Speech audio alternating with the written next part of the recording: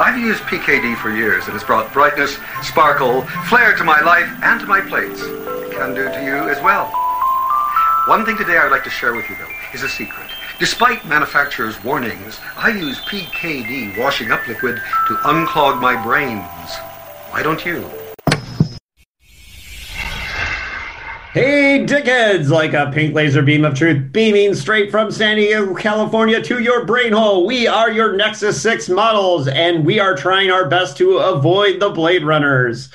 Today, we are talking about the 1982 classic, the first Philip K. Dick adaptation, Blade Runner. We're here to talk about Blade Runner. Blade Runner! Woo! This is our month of Blade Runner, returning from our season break. So, what is this, season 3 of Dickhead? Yep. All right. So, anywho, joining me today is Anthony Trevino. Anthony, tell them who you are, what you do. They already know who I am. Oh my god. All right. So I'm an amateur mortician, Supermodel, and I am an author and a film critic. Anthony Trevino, that's me. Yeah, and David Agranoff. I'm author of Goddamn Killing Machines and Punk Rock Ghost Story. Langhorn. and I'm Langhorn J. Tweed. All right. On that note, hey, listen, we are probably, this is Blade Runner. There's going to be people that happen upon this that have never listened to our show. Well, so for anyone who's not familiar with our podcast, we are the Dickheads, and we are covering all the Philip K. Dick novels in order of publication with various other Dick-adjacent science fiction and chicanery involved in the new wave of science fiction from the 60s, which we are all fans of. This is the doozy. This is the big one. This is the one that put our boy Phil on the map, so it's really important. And the first option for this movie goes back to 1968 when the book was published. So the development of Blade Runner as a film, or Do Androids Dream of Electric Sheep, is very long. We are not going to talk that much about the novel. We did a whole episode on that, so if you have not listened to our Do Androids Dream of Electric Sheep episode, I suggest that, because if you want to hear about mercerism and mood organs and all that stuff, you got to go to that one. Yeah, we'll get into it a little bit in the comparison. Yeah. But For our longtime listeners, you guys got any updates you want to talk about? Anything coming up? Anything relevant? Does it have to be relevant to PKD? Is that there was an article just published about how AI intelligence is learning empathy, and how the Voight-Kampff test might not be relevant in the coming future, because we are teaching computers how to understand emotion and empathy. So, Which isn't that far off from the movie, because that was where they were headed in the movie. Yeah, exactly. Yeah, I saw that article. I didn't read it in depth, but I scanned it a little bit and meant to come back to it. But I do think that was curious. As far as things that are going on with the Blade Runner world, I know there's still comics and things like that being produced, but the comic Blade Runner 2019 is really good, you guys. So good that we did some videos on it. So one other update I would want to give is that Mr. Tweed and I did two episodes of my other podcast, Postcards from a Dying World, where we did our best. I did my best reads of the year, and then Larry and I talked about our favorite movies of 2020. But yeah, so there's fun movie and book talk. So if you don't get enough of us, there's always that. There's always that. Wait, is this like a pseudo plug section? Are we doing pseudo plugs? Is that what we're doing? Pseudo plug? Yeah, do Oh, well, because Hissers 3 comes out this year, which I co-wrote with Ryan C. Thomas, so you have that to look forward to. We just finalized the cover art for it with two artists who are going to basically redo all 3 book covers, so it's going to be pretty bitchin'. That is awesome. I am very excited to see. Do you have a release date? Release date is TBD because it's getting proofread right now by somebody that's not Ryan or I, because I can't look at that fucking thing anymore. I've read it 3 times now. I can't do it anymore. Yeah, I got to see Anthony write the beginning of that book when we did our retreat last summer. So It's true. Yeah, very excited for that. Where I rewrote his entire first chapter because it was boring. Love you, Ryan. All right. On that note, let's get into Blade Runner. As I said, we'll start with the story and publication history. We don't need to go into the publication history of the novel because we did that extensively in the Do Androids Dream of Electric Sheep episode, but it is interesting to talk about the history of the option because this was one that PKD optioned as far back as 1968. I believe the year it was published. It may have been even before it was published. And the first option was optioned to a man named Bertram Berman. And what I learned about him via Google was that he was a producer on the Bob Hope Show and a courtroom drama called The Verdict Is Yours. And Was that like a precursor to the People's Court? Yeah, something like that. But it was a courtroom show, so it was like I think it was like a Perry Mason ripoff. Oh, okay. But old Berman retired from Hollywood and went to teach at a film school at the University of Cincinnati. And his obituary, the headline was, gave Spielberg his start. But I couldn't figure out from the obituary how he gave Spielberg his start. But I'm assuming he was also a producer on Night Gallery because that's where Spielberg had his first directing gig, was on Night Gallery. Rod Serling's show after The Twilight Zone. But I could be wrong about that. I don't have facts on that. I'm just going by what I read in the obituary for old Bertram Berman, who first... solid name. That is a solid name. Yeah, and he owned the option for Blade Runner, or no, for Do Androids Dream of Electric Sheep until 1973, when they were bought by Herb Jaffe. And the name I know. Yeah, Herb. Well, you might know her. There's a film of his that you will know, and we're probably all fans of. But Herb Jaffe and his son Robert collaborated on their version of Do Androids Dream of Electric Sheep. They bought the option together. They are known for their first big film together was Demon Seed, which was an adaptation of Dean Koontz's novel Demon Seed. And Robert Jaffe, his most successful film was the 1987 version of George R.R. Martin's awesome novella Night Flyers, which is not a great movie. It was a low budget. It was okay. Yeah, Anthony likes it. I was thumbs upping the show. Oh, yeah, it did become a show, and he was an executive producer on that just because he owned the rights to the movie. The novella Night Flyers by George R.R. Martin is fucking incredible. It's great. It's good. It's good. But his dad, Herb Jaffe, his best film, in my opinion, is he was one of the producers of Fright Night, Tom Holland's Fright Night. Herb Jaffe wrote a script of Do Androids Dream of Electric Sheep that was... not PKD's favorite, so we'll get into that in a minute. But according to PKD, and this may be apocryphal, but he claims that he had meetings with Martin Scorsese and Jay Cox about doing Do Androids Dream of Electric Sheep, but the only proof that we have of this is Phil saying it. I've never seen anything in any of the stuff I've read about Scorsese saying that he developed that.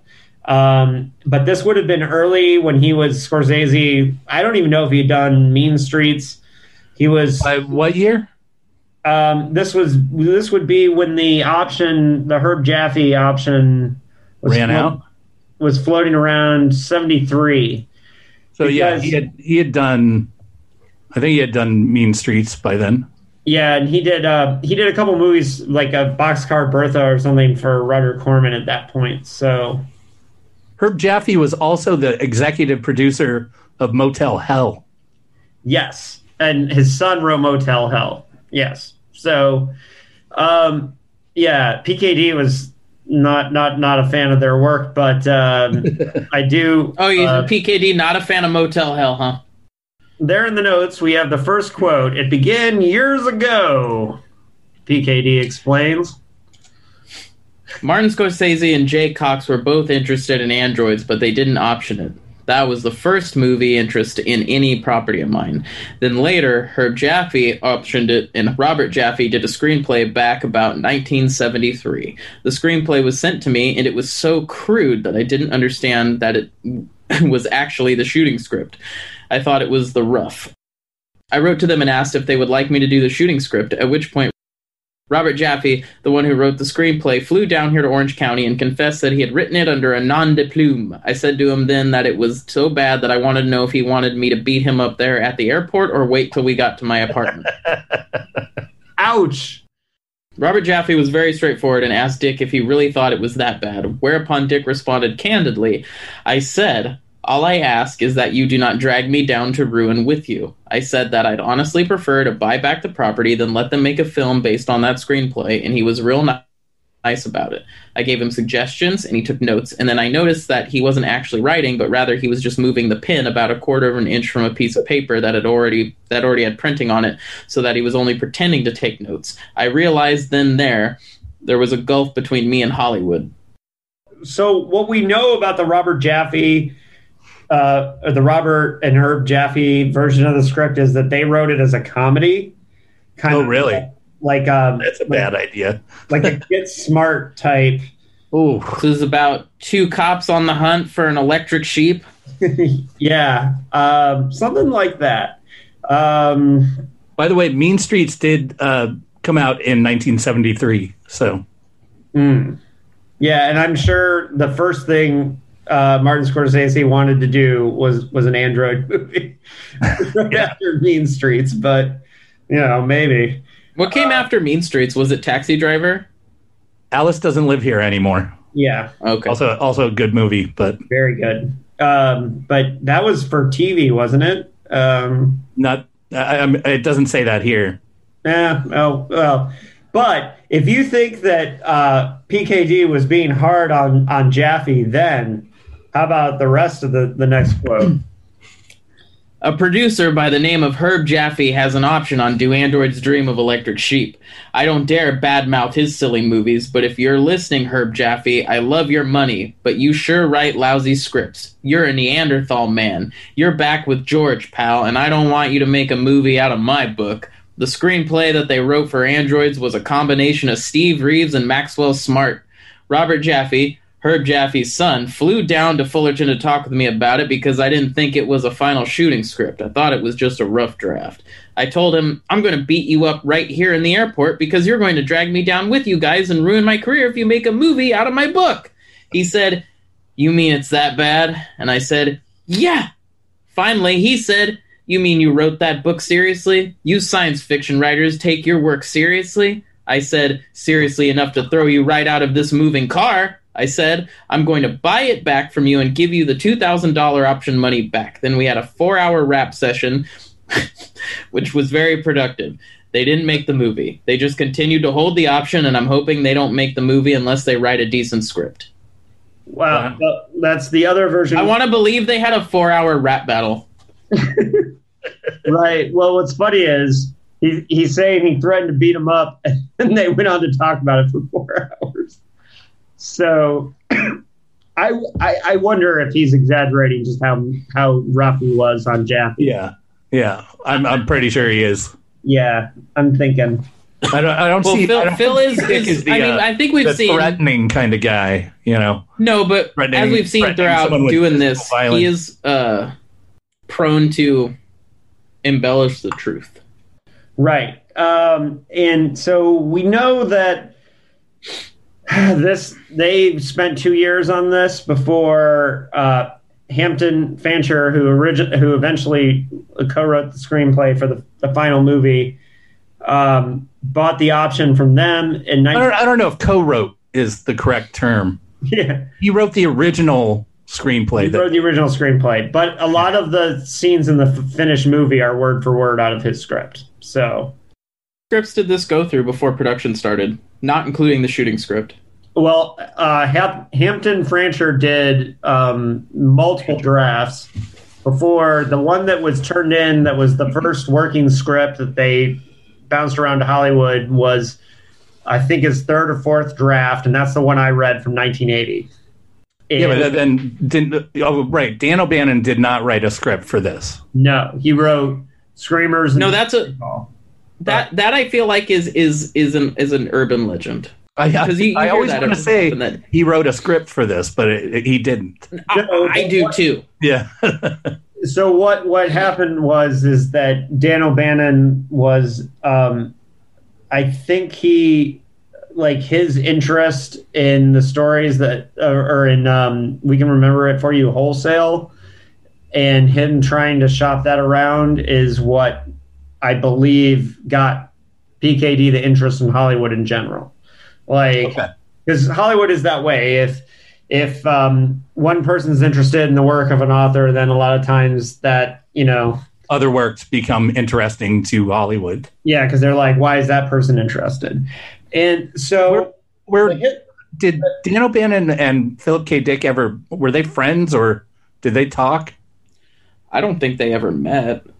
Okay. I don't know. I think that's a Tessa question. We'll have to ask Tessa, but I don't know. I would imagine there was a good 10-year period between when he started working on Second Variety and all that. I think that there's a good likelihood that they did meet each other. And I know PKD read an early script for Second Variety for Screamers. So he did read one of the scripts, and I remember reading that he liked it.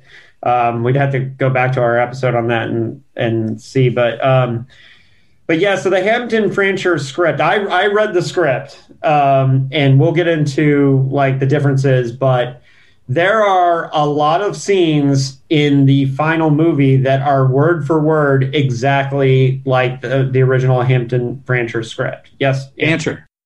But the Hampton Fancher script, I think the 1981 is it's very different from the finished product, but there are entire scenes, the Voight-Kampff test from the beginning, the first scene where he meets Rachel, the scene between him and Rachel. Most of the scenes between him and Rachel are exactly the same. The one in the apartment, the first one in the apartment is the same. Some of all the characters are there. Hannibal Chu, but instead of it being in a freezer and a weird thing, it's like a nightclub, which reminded me of The World Jones Made, actually. Right. More than, but there are actually the nightclub scene in the movie reminded me of World Jones Made as well. So yeah. And it should be noted that Hampton Fancher and David Peoples, who, or is it Peebles or Peoples? Anyways, they have a good relationship with each other, and they got along. And Hampton Fancher actually appreciated, even though he was upset at first that they were hiring another screenwriter. He said that a lot of the suggestions that Ridley had made that he didn't think were practical, that Peoples was able to fix. And so he appreciated that, but he did, and they did bring Hampton Fancher back to Fancher to do the last rewrite. So he was a co-writer. He was still involved. They never totally pushed him out. They just brought somebody else in to finish it. And David Peoples, people should know, he's most famous for having written 12 Monkeys and Unforgiven, which... Have either one of you seen the what 12 Monkeys is based on? Legite? The short, yes, I have. I have. It's a really great short film. I recommend it to anyone who's interested in 12 Monkeys. Yeah, it's really cool. And I also have been inspired by this. I'm going to rewatch Unforgiven, and I also want to watch the Japanese remake as well, because I've never seen that. I've never seen that either. Yeah. But I watched Unforgiven a couple months ago. It stands hold up. It's a really good movie. Yeah. It has one of my favorite lines from a movie ever, when he said, you just shot an unarmed man. He should have been armed. Then he should have armed himself or something. Yeah, he should have been armed. No, that movie has that great line, too, where he's like, they should have thought about that before they hung my friend from the front of the saloon. Yeah. Yeah, great movie. And Hampton Fancher, of course, came back to work on the script for 2049. So he stayed kind of in the... He only made one... Hampton only made one other movie in 1999. He wrote and directed a thriller called Minus Man with Owen Wilson and Janine Garofalo, which I have not seen, but now I kind of want to see it. And that was 1999. So he didn't work much after this, but he did make his mark by doing this. And so his first script, and Larry kind of already spoiled this a little bit, but he wrote The Mighty Quinn as well. Oh yeah, that's right. I like that movie a lot. Yeah, so he has the short filmography, but all quality stuff from yeah. And so the thing about the Hampton Fancher script is that it's not any closer to the novel than the finished movie is. Really? Oh, really? Yeah, it's not. It's also a noir, and it has some really interesting things in it. But you did point out correct. So I want to ask. There's no mention of mercerism or any of those elements in his original screenplay? No. There is not. There's no mercerism. There's no mood organs. But all the scenes that are the most faithful to the novel, like the owl, the empathy parts, the empathy test, they're all in the first version of the screenplay. They all come from that. Okay. And I think it's unfair to cut Hampton out because so many of the scenes of the final movie are just word for word exactly the same. And there's been a lot made of Rutger Hauer improvising a lot of the Roy Batty dialogue, and that may be the case. But what's really interesting when you read the screenplay is even going back to the 1980 draft, a lot of Harrison Ford's dialogue is exactly the same, like word for word. Well, what I read about the Rutger Hauer stuff is that he didn't so much improvise a lot, is that he just shortened a lot of what was originally in the screenplay and sort of make it less I don't know, less verbose, less screenwritery and more charactery. Yeah. Right. Well, I mean, we've seen that, right? Like, have you ever heard a character talk? And I do this all the time with my girlfriend. We're sitting on the couch and a character starts talking. I go, no, that's a screenwriter talking. Like exactly. When you can tell the screenwriter is talking, it's like, tone it down. You kind of want down, Tarantino. If you have a part like that, you want an actor that can turn it into real life. I mean, that's the actor's job, is to make it a real life person. Yes. Correct. So so there's some interesting notes about that first draft of the screenplay, but you're right. Hampton Fancher was the only person involved in the production of the movie who actually read To Android's Dream of Electric Sheep. And to me, this goes against the grain of what we consider good filmmaking. We consider good filmmaking paying attention to the source material, knowing where it's coming from, making sure that you follow the beats of the source material, and going from there. But this goes against that entirely. Yeah, in fact, Ridley Scott told David Peoples not to read the book. Yeah. Well, maybe because Ridley Scott was like, we're not going to spend all this time with those electric ass animal wars. But he had never read the book. I mean, who knows if he even knew about it. He didn't read it either. Nope. No, I didn't know that. Yeah. Bro, Ridley Scott did not read the book. And it's really annoying to me as a fan of Philip K. Dick and a fan of the novel, when you watch the bonus or supplementary material for all the different discs, how many times different actors involved make a point of saying, I didn't finish reading it. Ridley didn't finish reading it, so I didn't finish reading it. The whole cast made up of me, baby. Just, oh, fuck this. Right.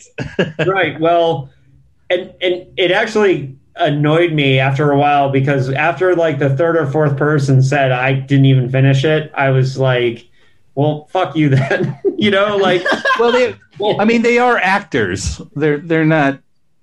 Yes, a lot of actors don't want to get into someone else's vision of what a character should be, so they don't get confused about it.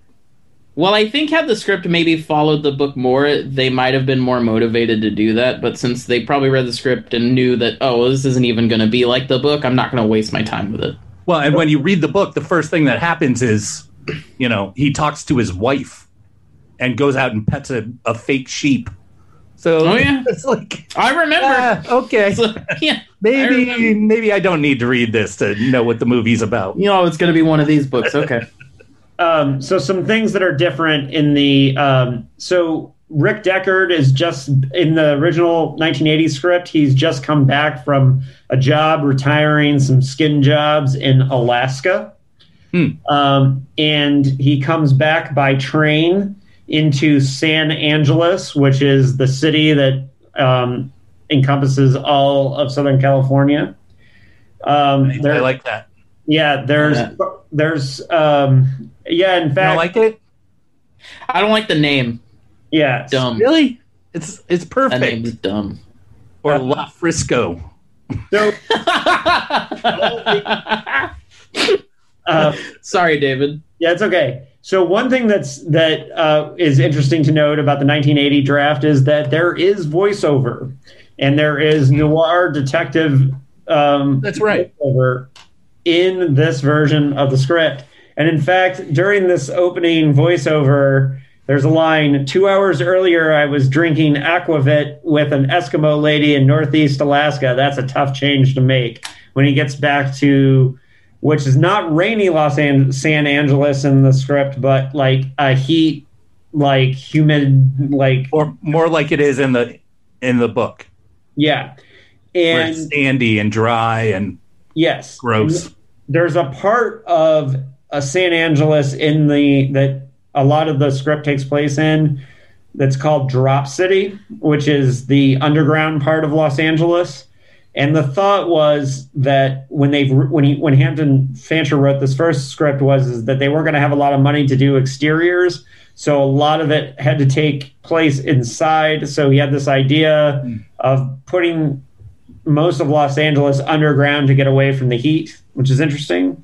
Mm-hmm. Makes there's sense. Some funny commercials for replicants about like how you can buy your slave replicant or slave Andy, and it's Andy's in this script too. Okay. So you can buy an Andy to slave away and do all the hard work for you. There's these funny commercials, which I have to say was also a good choice, getting rid of Andys and androids. Yes, and that was David Peebles who did that, and I'll have more on that later. Hannibal Chew's black market shop was not the ice like in the cooler.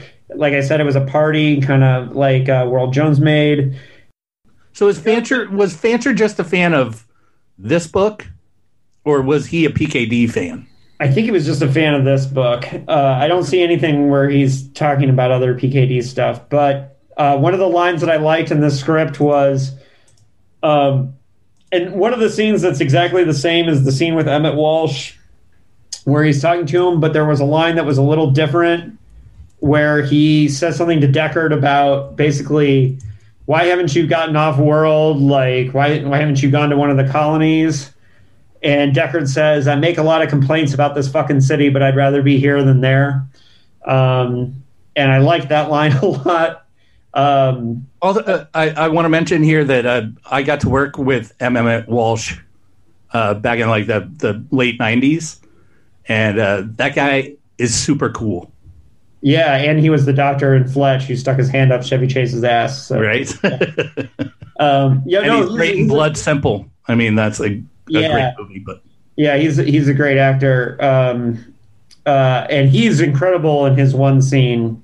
And what's interesting is, like Harrison Ford, a lot of his lines and dialogue were in the first draft of the first screenplay, word for word. And it's interesting because none of the Roy Batty lines are the same. And which leads me to a couple years ago, Rob Lowe was on Marc Maron, and he was making fun of another actor, not by name, but he was clearly talking about Rutger Hauer. Because we talked about this. I remember that episode. Yes. Yeah, and he was talking about the fact that Rutger Hauer refused to learn his lines when they did the Salem's Lot miniseries. Right.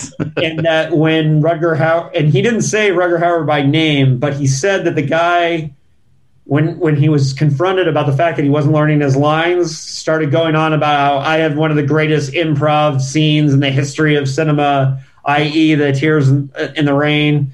Right. Right. And so what's funny is when you read the script, you can see that, like, Harrison Ford's learning his lines, Emmett Walsh is learning his lines and delivering them perfect, and Roy Batty's dialogue is like all over the place. But the question is it better the way he did it or how it's written in the script? Well, in this case, I would say it is better, but I'm not saying that it works for every time, because every role, every time. Yeah, because he was definitely not good in that Salem's Lot movie. I don't know. Yeah, well, Rutger Hauer has just as many bad films as good films. So one of the things about Hannibal Chu's black market replicant shop / crazy bar is there is a razor blade eater named the Amazing Rama, just to give you like how kind of weird and different than James Hong in a fucking freezer in the final version. So that's very different. There's lots of random just noir voiceovers. Some of it is info dumpy and moves the story forward, but a lot of it is just random. Like there's this one. Yeah, that's what I heard about sorry, David, but that's what I heard about the voiceover from Fancher, was that what they say is he wrote beautiful like soliloquies that didn't have anything to do with moving the plot forward or the way they wanted to do it at the end. But they were really great in showing character and the world and just ethereal things that didn't matter, but they were really well written. That's what I heard. Some of them were, and some of them I really liked, but then they have some that are like this one that is in the middle of a foot chase. And then like the scene ends and the action scene's over, and then he just says, I knew a cop once who was involved in a high-speed chase. They shot out one of his tires and he went off a cliff at 150 miles an hour. They found him in the morning with a broken skull, six fractured ribs and second-degree burns. On the way to the hospital, he made a play for the nurse. And it was like... That's awesome. Nothing to do with the story, but... That has zero to do with anything. With anything. Yeah, but I'm not totally against it, but that one stuck out to me because I just laughed at how he's just like, yeah, and he made a play for the nurse. And when you look at some of the people they considered casting for this role, for a long time, Fancher... Which role? For Deckard. Okay. Like one of his original picks was Clint Eastwood, but who Ridley Scott came the closest to was Dustin Hoffman, which makes zero sense.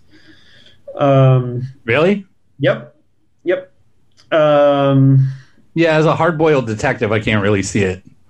I mean, he was great in Marathon Man, but right, that's more of a victim-y type character and not right. A brooding detective. So that's all I got on the 1980s script, but I do think it's a fun script to read. It's not. I definitely think the finished film is better. There's certain things like James again flying in the face of the accepted logic. Right. Well, Peoples did reach out to Fancher and did talk to him about what the book meant to him and like what he was trying to say, and he retained a lot of the scenes that are the most connected to the novel. Because it's easy to say that this movie has nothing to do with the novel, but that's not true. It's subtle, but it's not like iRobot or something like that. iRobot has absolutely nothing to do with the source material at all. And also but it has Will Smith. Sucks. I didn't like it either. It's bad. Will Smith and the other guy, the bad guy. I don't even remember. He's also the bad guy in LA Confidential. Fuck. The old guy. James Cromwell? Plays the James Cromwell, thank you. Yeah, I don't hate iRobot as much as you guys, but it was a disappointment considering that it's the same director as Dark City. You'd hope for more. But so Fancher, as far as that script goes, I did really appreciate it. I'm glad I got to read and see like the evolution of it. I do think the final movie is better. Peoples came on and did a lot of the things that, like Fancher said, that Ridley Scott had wanted him to do that Fancher didn't think were going to make sense. And some of the characters that get invented and some of the things like Edward James Olmos' character is not in the 1980 version. The storyline with Chris and Sebastian gets moved back. It's in the Fancher script, but it gets moved back and shortened. And really? One scene. Oh, and the scene where he's like, I'm from the moral, where he goes to that lady with the snake and all that. That's in the first 1980s script as well. Okay. Yeah. And well, that's kind of similar to what's in the novel. How he approaches the opera singer woman. Yeah. And, because she's a replicant. Yeah. Yeah. And so the term replicant was Peoples' creation. His daughter was a scientist, and she had been talking about cell replication, and he and Ridley Scott talked about how the term android was overused. So that was the thing. I have less to say, or I did less research about the actual movie because I think there's a lot of documentaries and a lot of things out there, and there's only so much we can say about that. But I do think that these aspects and how PKD interacted with the movie is really interesting because, as we know, he only got to see 20 minutes finalized before he died.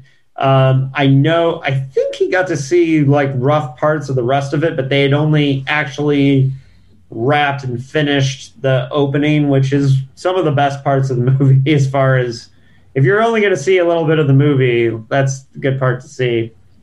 All those street scenes and the that opening shot, which is incredible. Going over the cityscape. That's amazing. Yeah. Mm-hmm. I get chills. Even now, I've seen the movie 30 times. I still get chills in that opening shot, just seeing all the flames coming out of the smokestacks and it's just great. Yeah. It's really incredible, and it's quite of a feat of achievement of production. I mean, we have to remember at this point, Ridley Scott did have Alien, but that was really his only big hit. At this point, he wasn't the Ridley Scott that we know now, with the power that. I mean, the Ridley Scott we dislike now, or some of us at least. I don't totally feel that way, but. What was the last movie Ridley Scott did? Well, he directed the pilot. Covenant. No, I'm not sure, but he directed the pilot for Raised by Wolves, which last movie which you liked. Covenant. Which Dave and I saw together in theaters, and it was bad. Yeah. Covenant. I'm a defender of Prometheus, but well, that's for another. We know that's gonna happen on this show. We're gonna do a Prometheus bonus episode. So what are the now? Let's talk a little bit about Tony Scott. So. Oh yeah, well we can talk about Tony Scott all day. So the thing about this production is it was a $22 million budget, which is pretty big for the time, but not astronomical. Having Harrison Ford, of course, attached was very helpful in moving the movie forward. It has a pretty good cast. What's really interesting is that the movie was, I think it was set up at a different studio, and before Warner Brothers picked it up at the end, Alan Ladd's production company had to save it from the film was going to be canceled. And if you don't know the name Alan Ladd was the head of 20th Century Fox when he greenlit a little movie called Star Wars. And he was the only person in Hollywood that believed in Star Wars. So Alan Ladd has some serious sci-fi cred, but also serious Hollywood cred. Kind of a big deal. It's kind of a big deal. But another interesting name that is attached to this is it's one of the rare English language movies that has a production credit for Run Run Shaw, one of the brothers behind Shaw Brothers Studios in Hong Kong, which is really interesting. Now, I don't know exactly how Run Run Shaw got involved, but from best I can tell, he put money in to get domestic rights in China. To release it in Asia, and but the Shaw Brothers didn't do a ton of science fiction, although they did do Inframan, which I think is great cheesy sci-fi movie. In answer to your question, Anthony, it's easy watching. What Ridley Scott's last directed movie was All the Money in the World, which was the was that where they digitally removed Kevin Spacey? That is exactly the movie. Yeah, that is exactly. Yeah, I never saw it because it sounded boring as shit. It's not a bad movie. I mean, I don't know if I saw that one. It's the story is interesting. All right, so the production was not super expensive, but they obviously spent a lot of money and time and detail on the special effects and the models. Those of us I lived in Portland, and at Movie Madness we used to have they have at the video store in Portland, they have a prop museum, and they had some of the models from Blade Runner, and it was really cool because they had one of the buildings intact at Movie Madness, and it's cool to see what those models look like. And what's really cool is if you watch the 4K or the Blu-ray versions that are out, it's amazing how well the special effects in this movie hold up. Well, if you're watching the final, what is it called? The final version? The final cut. It's all been digitally redone. Yeah. Everything's been brightened. Everything's been repaired and mistakes taken out. All kinds of stuff has been redone. Yeah, and if you watch, for example, they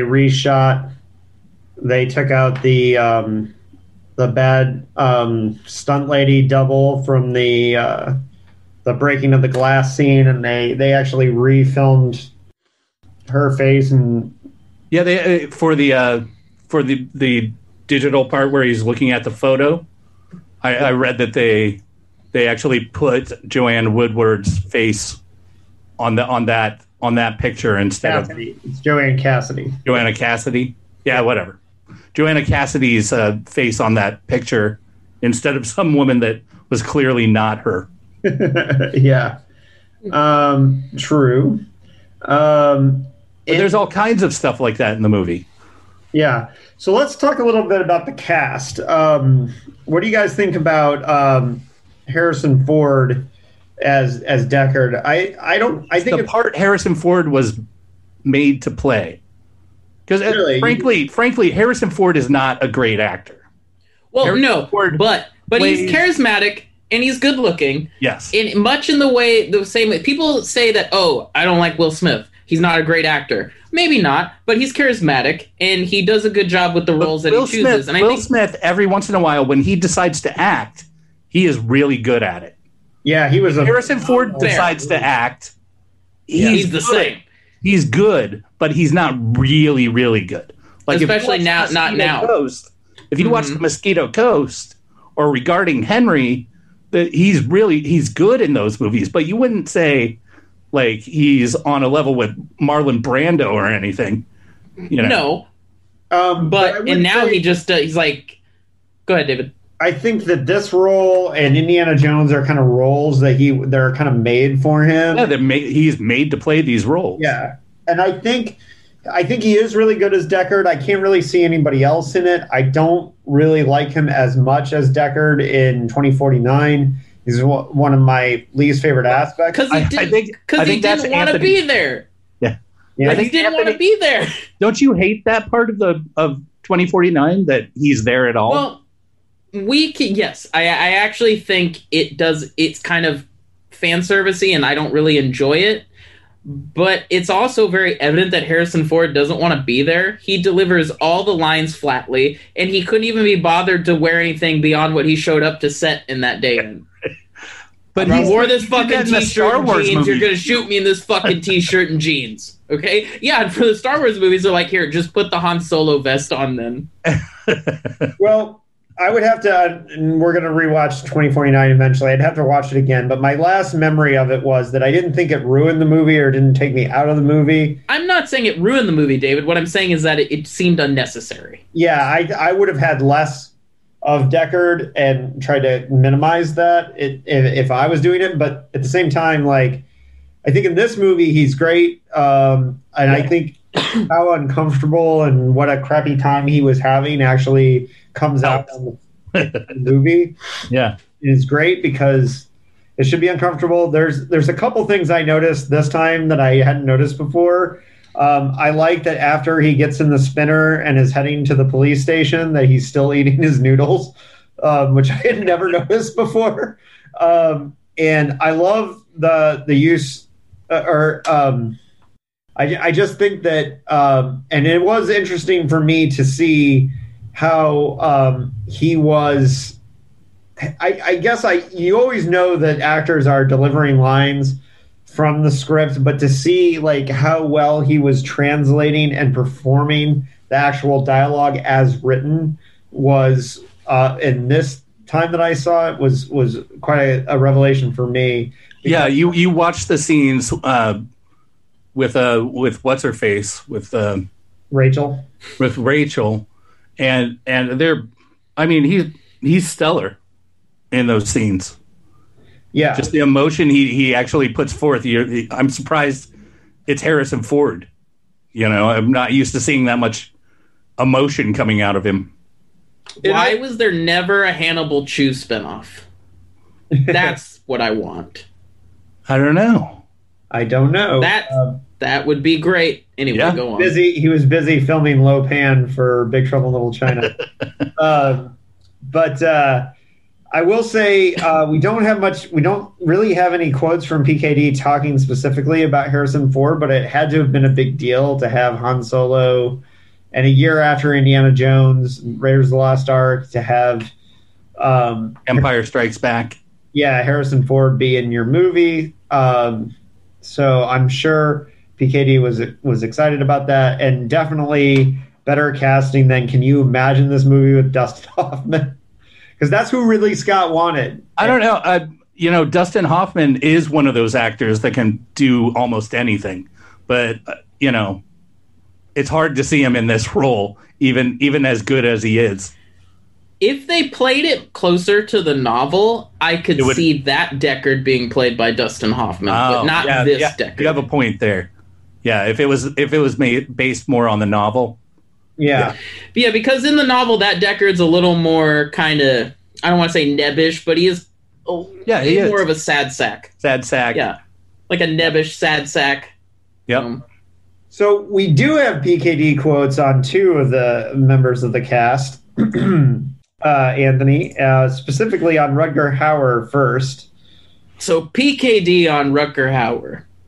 I was looking at the stills of him and I said, oh my god, this is the Nordic Superman that Hitler said would come marching out of the laboratory. This is the blonde beast that the Nazis were creating. And of course, the origin of the book, Do Androids Dream of Electric Sheep, was my research into the Nazis for The Man in the High Castle. Okay. Yeah. Yeah, and so what he means by that is that the original inspiration for Do Androids Dream of Electric Sheep was thinking about the concept of empathy and the inability for artificial humans to feel empathy. And he was thinking about the Nazis and like why they lost their ability. The Ubermensch. Yeah.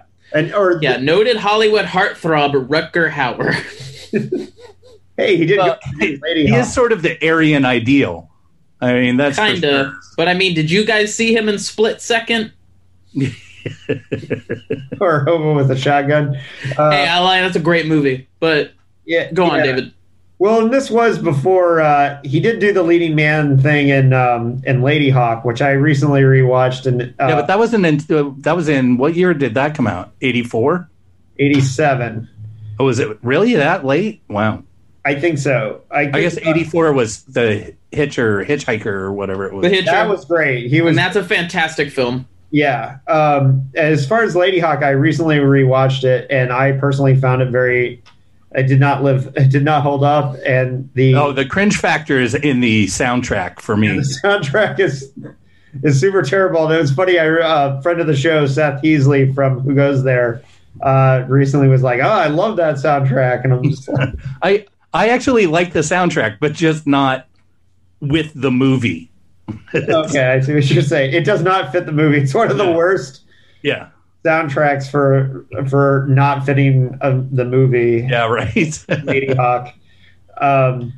Yeah, I did watch that a couple months ago, and I was really excited to watch that and Willow, and then Lady Hawk was so bad I still haven't watched Willow. I was like, I don't know. That one didn't hold up. But we also have a PKD quote on Sean Young.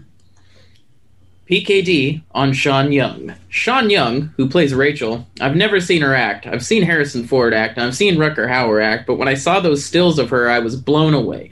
I said, that's Rachel. You could have hung pictures of 100 different women, and I would have unerringly picked out that one as Rachel. That's not a simulation of Rachel. That is Rachel. They went and found her. It's the femme fatale Belle Dom Sans Mercy. Oh, PKD, you're tripping me up here. That I eternally write about, and now I've seen a photograph of her, and I know that she exists. I've shown the pictures to several of my friends, and they all agree that that's exactly how they imagined her. Yeah, that makes sense. We knew. I mean, I don't know. Tell me how you feel about this. This is sort of the science. This movie has sort of the science fiction version of the Gilligan's Island thing between Ginger and Mary Ann. Like, what kind of person are you? Do you prefer Pris or Rachel? Is the same question as do you prefer Ginger or Mary Ann? Well, I think you know my answer. I think you both know my answer. It's Pris. Yeah. But David? I think I think it's fundamentally the same question, don't you? Yeah, I agree. And I'm definitely a Rachel guy myself. So, David, I don't know. They sort of do represent. David is like the Voight-Kampff machine is my choice. I was thinking of Robin Wright's character in the sequel, but fair. They do sort of represent a certain archetype. Each character does. Yeah, no, yeah, that's hard for me to say because I actually think it's almost like a mood thing of which character I find more intriguing. But I'm also just more interested in the nuances of Rachel as being somebody who is who's meant to think she was human and have memories and has to come to grips with in the movie finding out that she is an artificial person.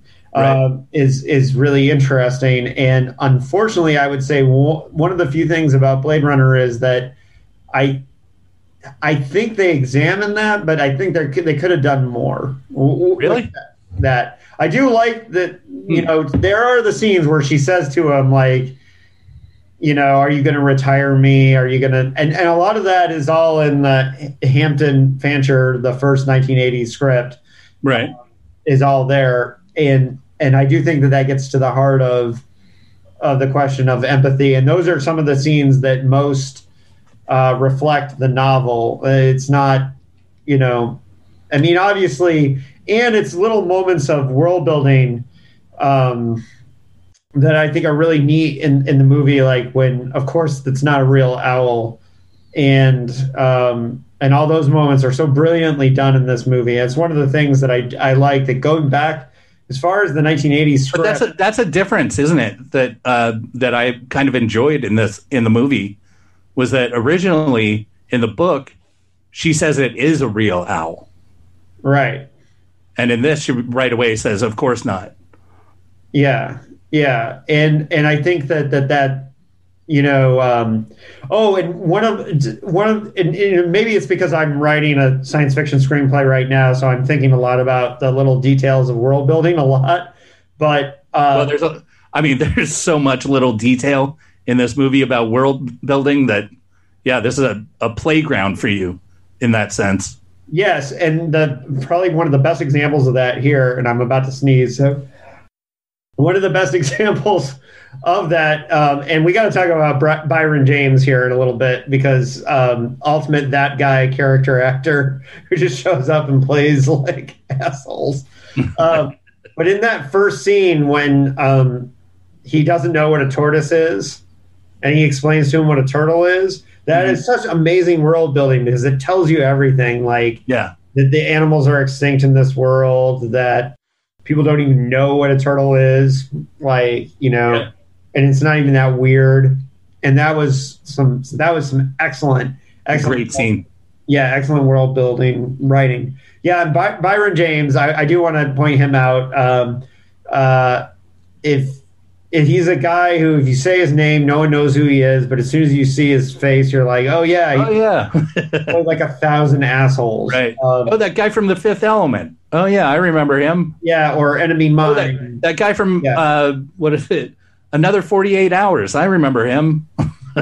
Yeah, he just consistently played assholes, and I did read that when he came in to read for the part, that he got the part because he actually freaked out the casting director by like staying in character through like coming in and talking to him. And so, well, like I said on our Androids episode, he does have my favorite line in the whole movie, which is "Wake up, time to die." I love that line.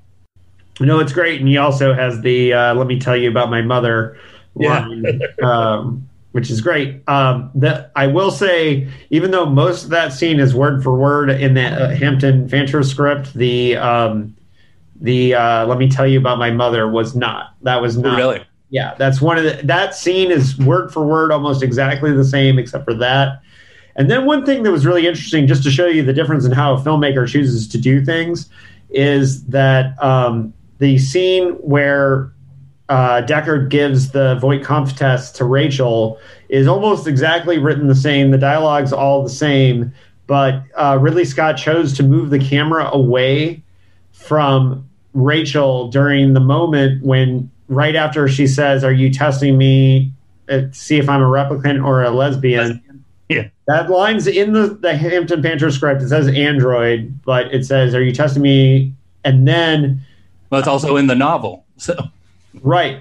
So then the camera pulls away, and then he cuts away. But in the script, there was a line where you realize that the test, that the picture that she's talking about with the other woman, she's laying on a bearskin rug, like in the novel. Right. And Ridley Scott cut away before she said that, which kind of takes away like how it relates to the Voight-Kampff test.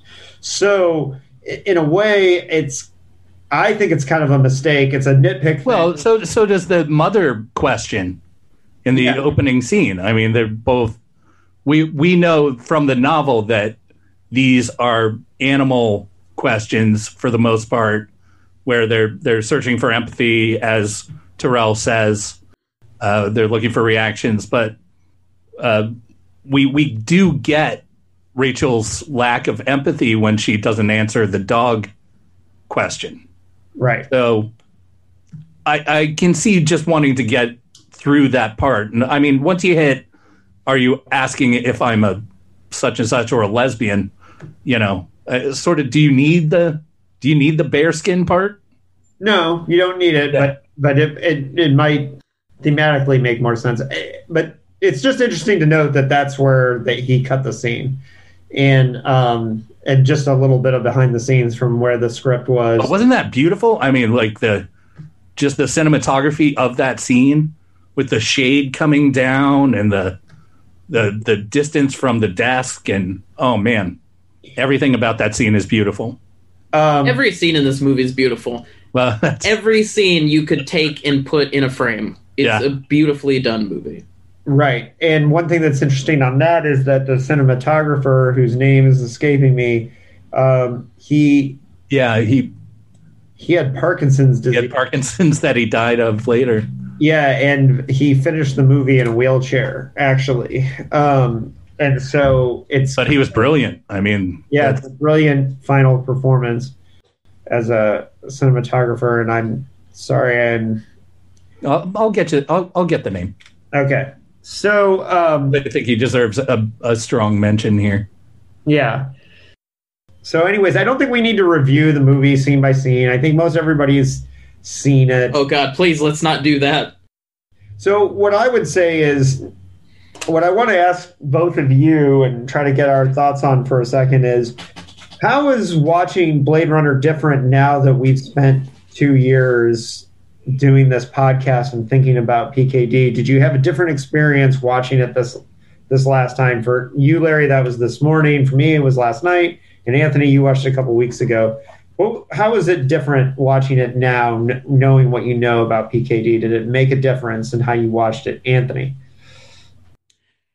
Yeah, because I'm looking for little little PKD Easter eggs, little things. And I'm also watching it with the eye of how would Dick have looked at this adaptation of his work, getting to know him through his writing. I often wonder if he would even like any of the adaptations that they did of his work. And I know he liked the first 20 minutes that he saw of it, at least the visuals, but I so often find myself asking, do we see androids the way Dick had intended us to see them?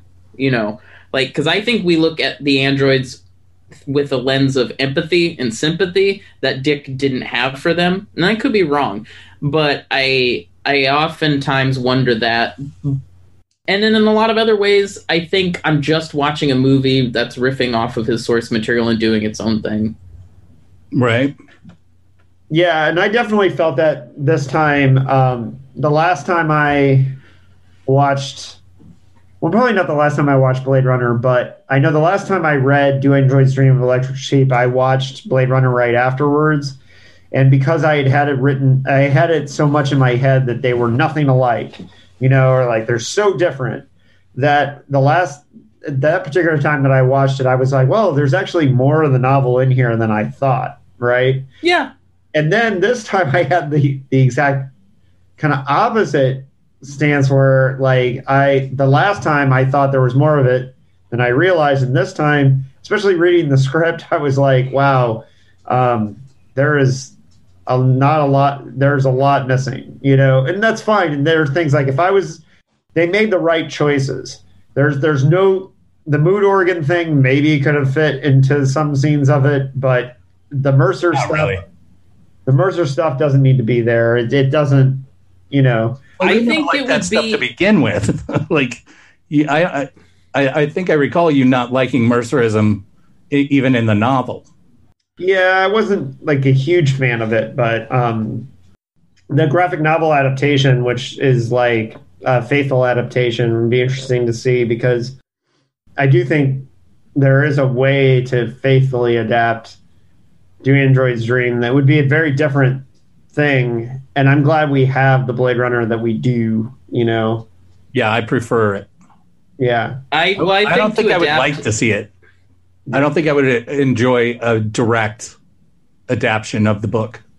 Right. I think it depends on who does it. To adapt it would be to fundamentally change how we view Blade Runner, because it's not Blade Runner, and Blade Runner is really not Do Androids Dream of Electric Sheep. it's an adaptation, but it stands off on its own, and so does the book. So realistically, a more faithful adaptation, I personally think, wouldn't even count as a Blade Runner remake. Mm-hmm.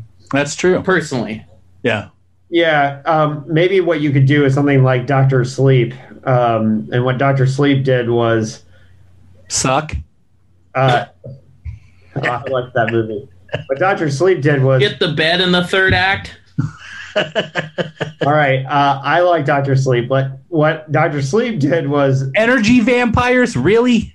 Try to be a sequel to both the book and the movie, which are very different. It's a very hard thing to do, huh? It's a tough thing to do, and I think that Mike Flanagan struck the balance in between personally. But I was a fan. I was very on board until we went back to the Overlook Hotel and it turns into a goofy-ass Goosebumps movie. Awful. All the stuff at the Overlook Hotel is awful. But this is not a podcast about Dr. Sleep. No, it was Jordan Cronenweth who had Parkinson's. Yeah. All right, so I do have a quote here, Anthony, from Norman Spinrad about comparing the movie and the film, and I do think that this quote is pretty interesting. The core of the novel, the essential story, is the core of the film. The intellectual level of the screenplay and its perceived audience are both much closer to the intent of Dick than to action-adventure.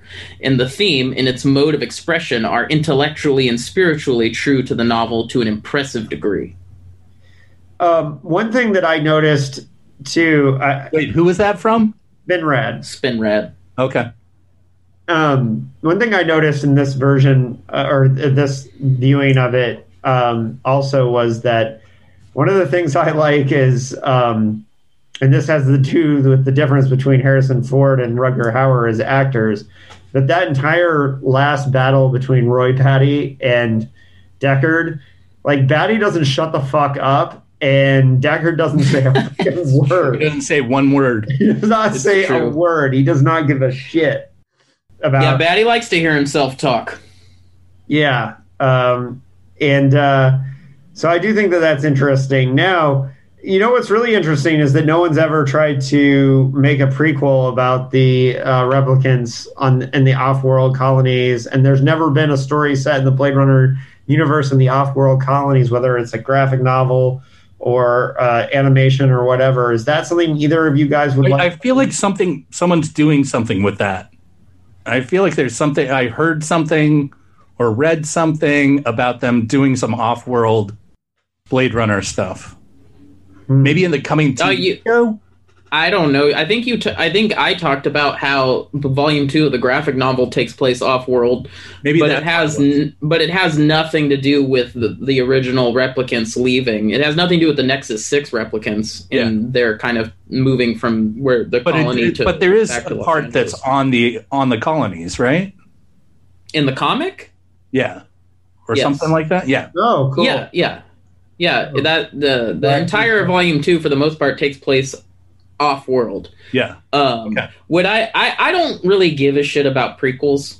I don't need to know the story of, I know what happened. They came. Okay, I get it. I don't need to be shown all the things all the time. And I notoriously hate prequels. So for me, I wouldn't be that interested. You know what I would like to see is I would like to see something that was set in Hong Kong in this world. Like the Hong Kong of this world. Well, if we're talking about just things we'd like to see done you differently, should read William Gibson. That's basically what it is. That aren't Blade Runner specific, aren't specific to the Blade Runners. I would love something that is more focused on the creators of the replicants. That would be my jam. Like more about the Tyrell Corporation. Yeah, and those responsible for designing the actual replicants and things like that. That would be interesting to me. Okay, so we do have a little bit of notes on and quotes of what PKD thought, because this is the only time of all the. So we have this segment that we do on the show. Would Dick like it? And this is the only time that we actually have a few quotes from PKD. I recognized it immediately. It was my own interior world. They caught it perfectly. I couldn't believe... Wait, hold on. There we go. That first quote, when he says, I recognized it immediately, there was a story about the special effects of the film on an upcoming thing on the news. And this quote was him reacting to seeing the news story about the special effects. I couldn't believe what I was reading. It was simply sensational. Still Hampton Fancher's screenplay, but miraculously transfigured, as it were. The whole thing had simply been rejuvenated in a very fundamental way. After I finished reading the screenplay, I got the novel out and looked through it. The two reinforce each other, so that someone who started with the novel would enjoy the movie, and someone who started with the movie would enjoy the novel. Oh, PKD, I do not agree. I was amazed that people could get some of those scenes to work. It taught me things about writing that I didn't know. And then he wrote to Chris Hummel, and I apologize, I don't know who Chris Hummel is, and I Googled, and I don't know who that Couldn't find anything. So if anybody knows, you can put a comment. Chris, I haven't yet seen the film in complete form, but I did see about 20 minutes of it, and it is super. I'm not kidding. The opening scene is simply beyond belief. It is likely that in late February we'll be shown a rough cut of the total film. But they're running behind schedule, I understand. Blade Runner is truly a dynamic film. All right. Very true. And Russell Galen, the agent, was trying to pressure PKD to go see the sets and to visit the sets. So that's the next quote. The sets, I'm sure, are marvelous. Russell called me up and said, you've got to go up there. Well, in a way, it's a Chinese finger trap. If the sets are that good, maybe I'll go up there and fall into the mode that exists now in science fiction, where the special effects and the sets are everything. And as an author, I can't afford, as a practical matter, to adopt that ideology, because it reduces the author to merely setting up a simple plot outline in which special effects can be brought in. His job is very much a means to an end, rather than an end in itself. Ridley Scott is a director who has a visual sense rather than a narrative sense. This is not a matter of insulting Ridley Scott. He thinks visually. And of course, this is why he's in movies. It's perhaps the way it should be. But I am an author, and I think in narrative terms, in terms of a storyline. Listen, if you want to make fucking sets out of anything I've written, invite me to the set. I'm happy to show up. Yeah. Yeah, I thought that was a weird quote. But, I think Dick just doesn't like Hollywood. I think that's really what it comes down to. Well, frankly, looking at sets and stuff, you can understand it's not very interesting to everyone. And it's just a bunch of stuff. If you've ever walked through a movie studio or anywhere where they make sets, it's kind of cool, but it's also kind of boring. I disagree. So, I always have a good time, but I like that shit, so... Yeah. When I was a production assistant, I loved being on set. Building a set is fun. Seeing how they do it, seeing the finished product and having been there and knowing what it looked like on the other side, I think is awesome. I love it. Hire me as a production assistant. Terrible job. Well, two different views, my man. Yes, I have carried trash bags full of bagels to set, and that was my job. But I've also set up the lighting rigs. That was also my job at one point. So also boring. What, David? Well, Larry built sets for stage. Yeah, I know. And he and I have different opinions. Yeah. I worked on Babylon 5, for fuck's sake. That's true. So, look, that was just a weird quote. But one thing that I did want to mention before I forget, I meant to mention this in the David Peoples part. He also did write the screenplay for Soldier. No, really? Yeah. I've never seen that movie all the way through. I kind of hate Anthony missing this part because it's kind of funny. But he says that in his mind, Soldier takes place in the Blade Runner universe, which makes me kind of want to see it again. Yeah, right. But maybe it could be a Dick-like suggestion. If it really seems like it. If it holds up, because I haven't seen it since back in the day, and I remember it being good, but it's also a Paul W.S. Anderson. I love Paul W.S. Anderson. He is raw action, and I like that about him. Unapologetic. Yeah, I did like Event Horizon, although I don't know how well it holds up. But I did like the TV show he did a while back. I did think that was the one for YouTube. I actually thought was. Well, I don't know what that was. I don't remember what it was called either. I liked his Death Race movies, and I enjoy the Resident Evil movies. Yeah, I wasn't down for the Death Race movies because Death Race 2000 is one of my favorite movies, and I didn't like the change in vibe. But if he says Soldier and Kurt Russell takes place in the same universe as Blade Runner, that is interesting. In his mind, anyways, it's in the same universe as Blade Runner, whether it's canon or not. All right, so the last section we always do is, would we do it differently? And that's kind of... We didn't do much comparing. Oh, between the two? Yeah, if you want to do a little bit more comparing, I think... I mean, obviously, the elements of the noir elements are there in the novel, but they're not in the forefront like they are in the movie. What's going on there, Anthony? I'm trying to get rid of this light band that's wrapped itself. You got a light mustache. Yeah. I can't get rid of it because these fucking blinds suck. Hold on. Now, that's worse. Glowing.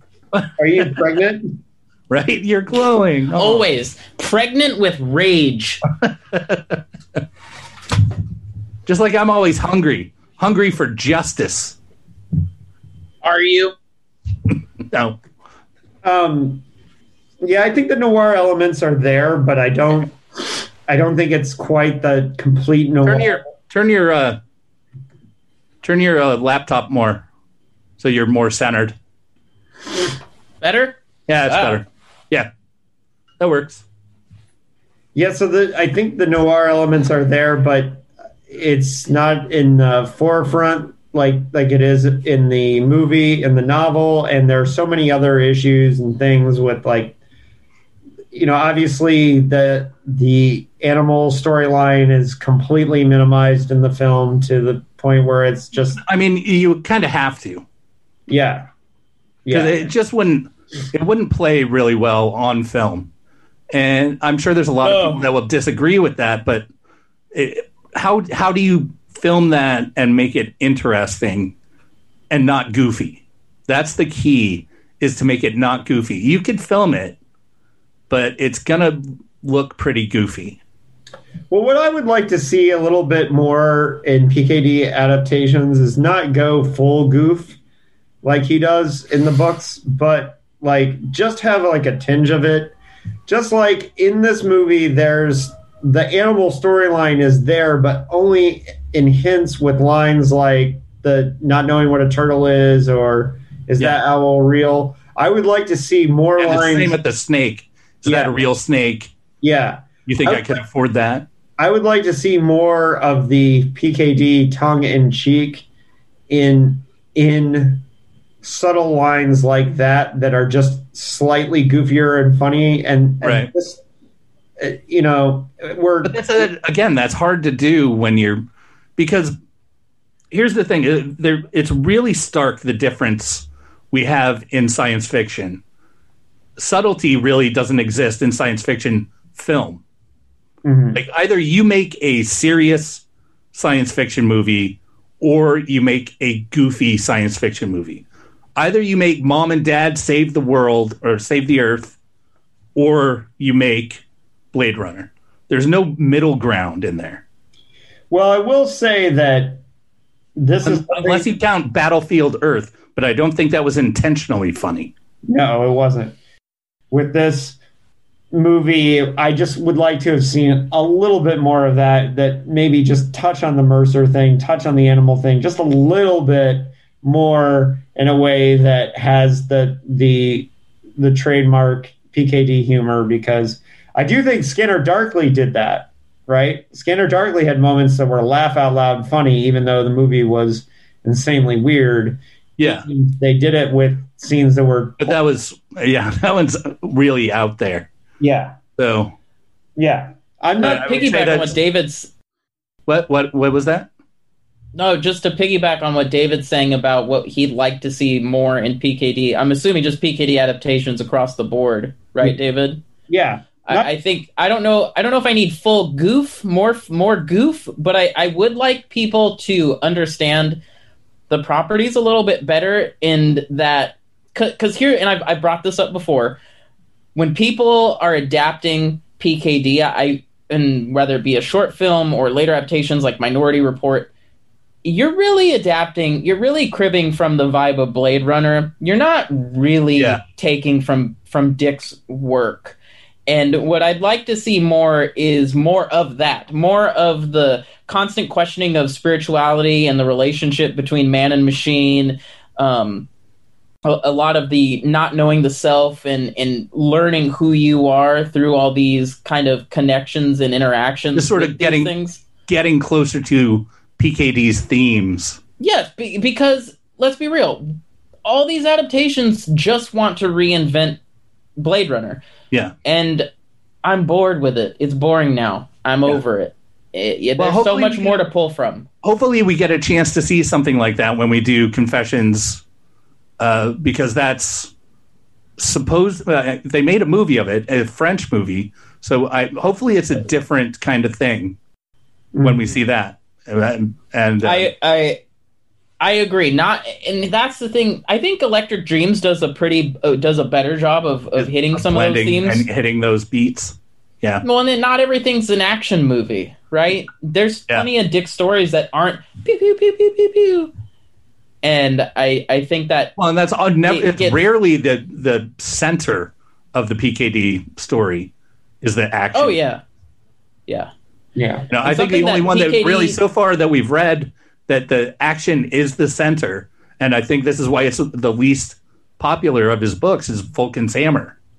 That book is about the action, and it's not about the themes hardly at all. But yeah, I still don't understand that they dislike for Vulcan's Hammer. But yeah, I don't either, and I don't understand people coming out and saying that Cosmic Puppets isn't as bad as we said it was. It's fucking awful. It's an awful book. I missed the Ray character and the fake police station. I don't know if it's Ray, whatever that the other Blade Runner, the other Blade Runner. I think they kind of that became Gaff, and Gaff just became another Blade Runner. Yeah, I can see that. Yeah, but it kind of, in a way, but I agree that because that twist is actually pretty cool in Do Androids Dream. Yeah, and I think that would have lent more to what you're talking about, the elements of what the thematic element of real versus what is real, fake, and what has value and what doesn't, et cetera, et cetera. Well, but we do have the LA train station doubling as the police station, which was weird seeing Union Station. Yeah. As the police. Also, great use of the Bradbury building. But again, filmed beautifully. I mean, that first shot of the train station, of the police station, which we got to see in the video game as well, which was pretty cool. Yeah, I wouldn't do much differently.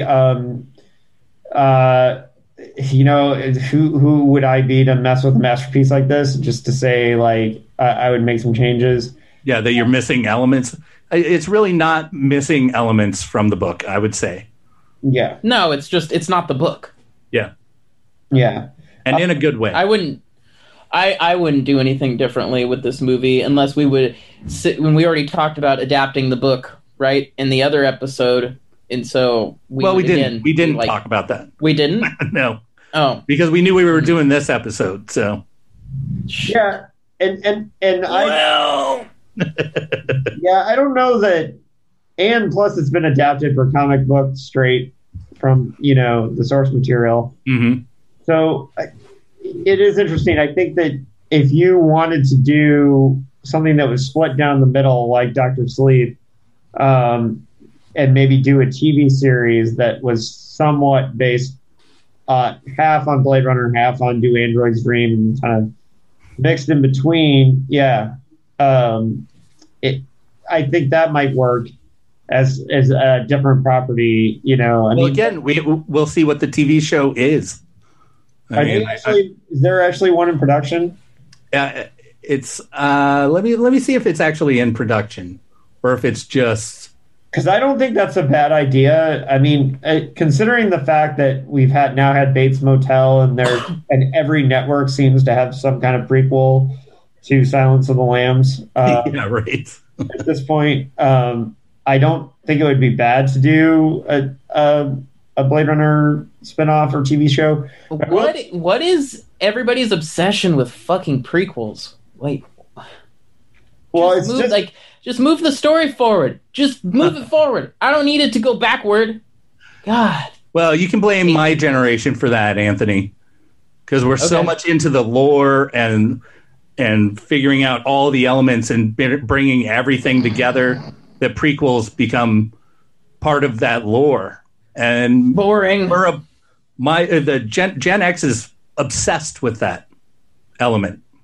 Well, and I will say this, even though in a lot of ways I like 2049 better, I'm one of the few people that likes the sequel better than Blade Runner, but at the same time, like, I see more things in 2049. There are so many things I love about 2049, but there's also a few things that there are things I would change about that, whereas Blade Runner... You could cut a half hour from it, and I'd be okay with it. You could cut down Deckard's involvement by a lot, I think, and make Deckard... I think they're different. Yeah. For me. Like, I like them both pretty much the same, but for very different reasons. Yeah. Well, so what I have on the Black Orchid or Black Lotus series is it's been announced, but that's it. Yeah. So I don't know. I can't say for sure if they're working on it. There's no cast list or directors or writers, anything like that. Oh, they should hire us.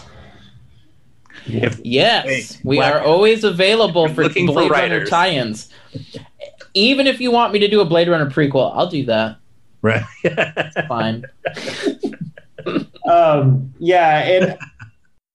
So Blade Runner, any final thoughts on this movie? Like, I think it's interesting to, we had a whole episode going into the Voight-Kampff test with Chris Firth, and so people can kind of get some background on that. We talked about the video game.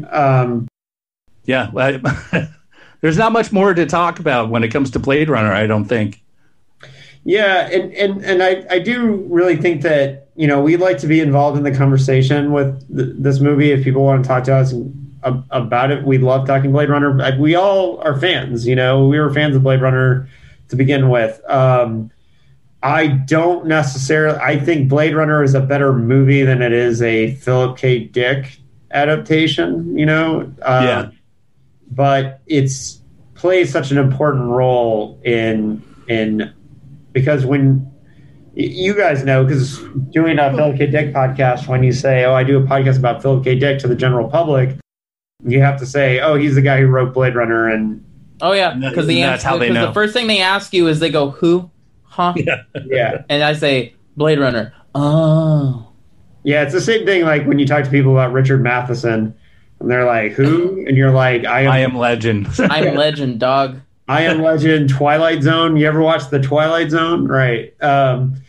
Yeah, same kind of thing. I like to say, your favorite episode of The Twilight Zone? Yeah, Matheson probably wrote that. Yep, exactly. Or maybe Charles Beaumont, because there's a lot of Howling Man fans. So, true. But anyways, so Blade Runner, hot take, it's good. It's great. I think part of it is that it's Ridley Scott early enough in his career that he was hungry, that he was like trying really hard to make like an insane movie with like great details and incredible. Yeah, he went overboard. I think because he was so young and so hungry, he went really overboard in the detail in every aspect of making the film. And that worked. I mean, more filmmakers should take that cue. And it has. Hold on. Well, go overboard. but he's also inspired decades worth of science fiction visuals in let's do some new stuff, guys. Stop cribbing from Blade Runner. We get it. We get it. You let's like some new visions. Yeah, let's go. Yeah. I'm looking at you, Altered Carbon. Or Mute. Or Mute. Yes. Which is a great movie. Great movie, but that is 130% a PKD, or sorry, a Ridley Scott's Blade Runner-esque world. Yeah. All right, so on that note, we'll see folks next month we've got a book episode coming up. Yeah, and a good one, too.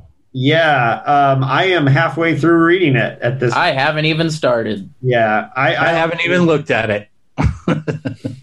So we'll see folks back for Ubik next month, and we'll have a special guest for that. Ooh. So, all right, folks, keep it paranoid. Later. Bye. Paranoid.